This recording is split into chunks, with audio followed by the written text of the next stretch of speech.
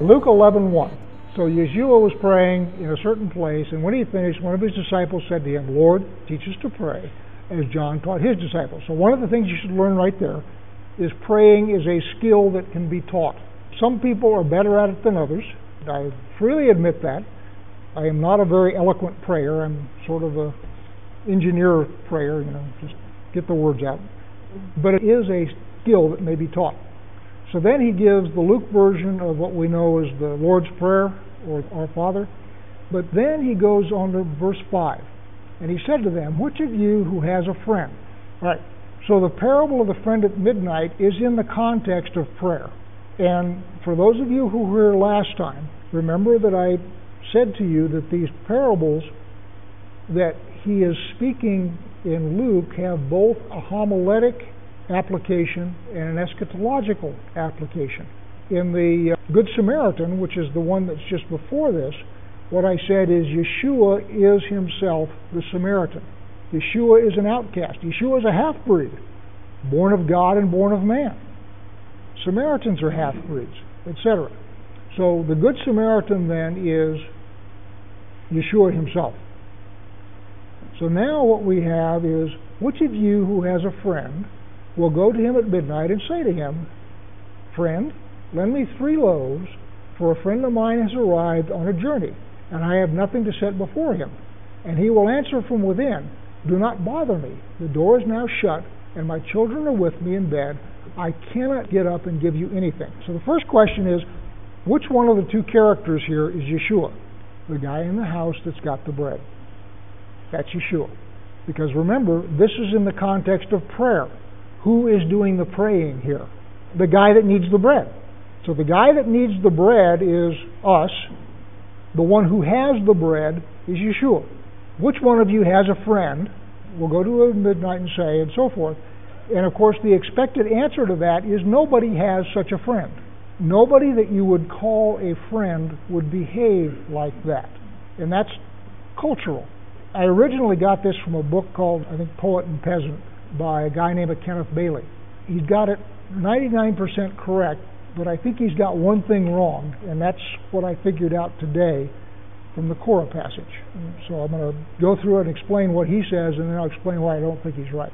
And by the way, where is Yeshua when he's telling these stories?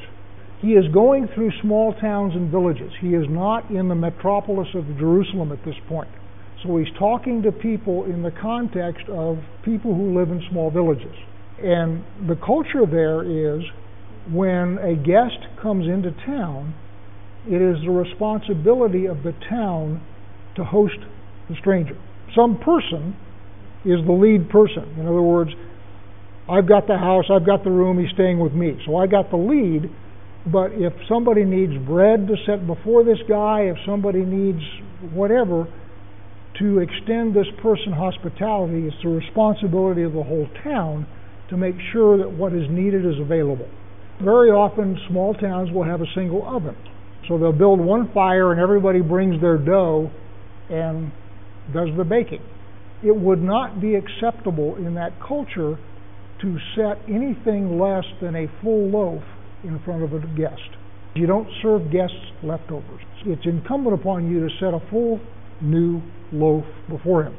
And the guy that the guest is staying with doesn't have one, but he knows somebody in the village that was baking that day who does have one. And so he goes and he knocks and he says, I've got a guest, I need bread to set before him. The excuses this guy offers are transparent lies, obviously just fluff, and everybody knows that they're just fluff. People listening to the story recognize that there isn't anybody in town that would react that way. So now we're down to verse 8. I tell you, though he will not get up and give him anything because he is a friend, yet because of his impudence, he will rise and give him whatever he needs. And the problem is this word impudence. There's sort of 3 places you can go with this. Thing number 1, much of the Christian church goes to persistence in prayer. If you just keep nagging God long enough, he's going to change his mind and give you what he wants, just like any 2-year-old. So that's sort of perspective number 1. That is not, I don't believe, correct. Nor does Bailey believe it's correct. Interpretation number 2 is Bailey says that this may be a mistranslation. He looks at the Syriac Bible, and there's a different word used in Syriac. And the word there is shame or social pressure. In other words, I'm not going to give you anything because I'm a friend. The reason I'm going to give you something is because if I don't, you're going to go tell everybody in the village what a skinflint I am, and my reputation will be damaged. So even though I won't give you because you're my friend, in order to maintain my status in the village, I will go ahead and give it to you anyway. So that's number 2. What I finally figured out is number 3. And let's go back now to Korah. Numbers 16:44. And the Lord spoke to Moses, saying, Get away from the midst of this congregation, that I may consume them in a moment. And they fell on their faces. So what are God's instructions? Get out of the way. What does Moses do? He does not get out of the way. He parks himself right in front of God, and he does not move. In other words, he does not do what God told him to do. We have the same thing that happens on the mountain with the golden calf. God says to Moses, Get down from here that I may destroy them. Moses does not move. He says, all right, if it's going to take me being gone for you to destroy them, I'm not going anywhere. I mean, he doesn't say that, but that's what his actions say. I'm not moving. Go back to Abraham. When the 3 angels come to Abraham over Sodom and Gomorrah, and Abraham says, God, you can't destroy them. Not if there's any righteous there. That would be against your character. You can't do that. And so we have this negotiation. All right, how many good people do we need before I can finally destroy them? The point I'm making is, in all 3 of those instances, what happens is a man of God stands up to God and says, no, you can't do what you say you're going to do because it would be contrary to your character. Come back now to the friend at midnight. What the friend at midnight is saying is, you won't give it to me because I'm a friend. But I tell you that I'm looking at you and I'm saying your character is to be generous with me. And I'm not moving until you do. So what I'm saying here is this impudence that's being talked about here is not disrespect.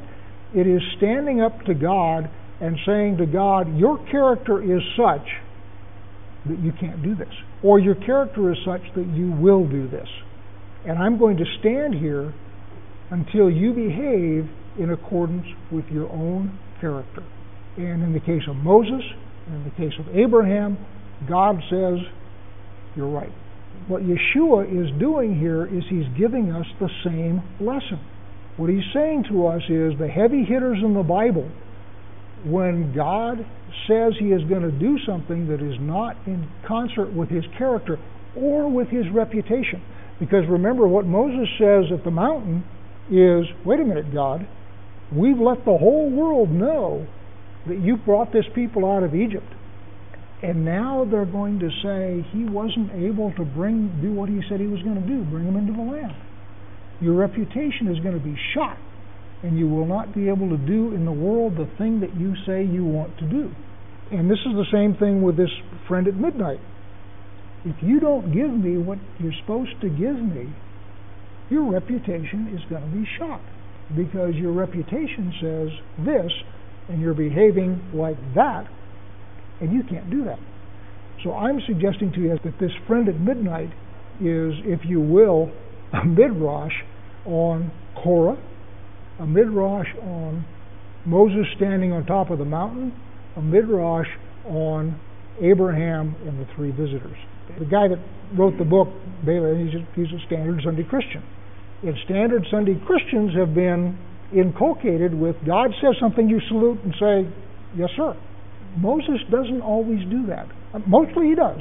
I mean, don't get me wrong. I mean, this is not a constant argument between God and Moses. Mostly he does. But occasionally he says, no. What you want to do is not consistent with your character. And in order to make that work, by the way, you need to understand the character of God. The character of God is not what you hope it will be, it is what it is. Moses knows that character. Abraham knew that character. And if you know that character, what this parable says is you are entitled to stand up and say, I need the bread. Understand that this parable is in the context of prayer. And I will suggest that proper Hebrew Jewish prayer is somewhat different than what Christians understand. You're allowed to argue with God. Now, you may not always prevail, don't get me wrong. I mean, He's God and you're not.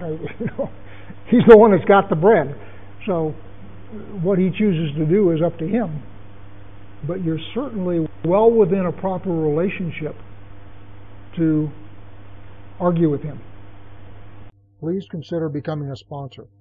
Please visit crimsonthread.com/purpose for an explanation of what we're doing and perhaps to become a sponsor. Thank you.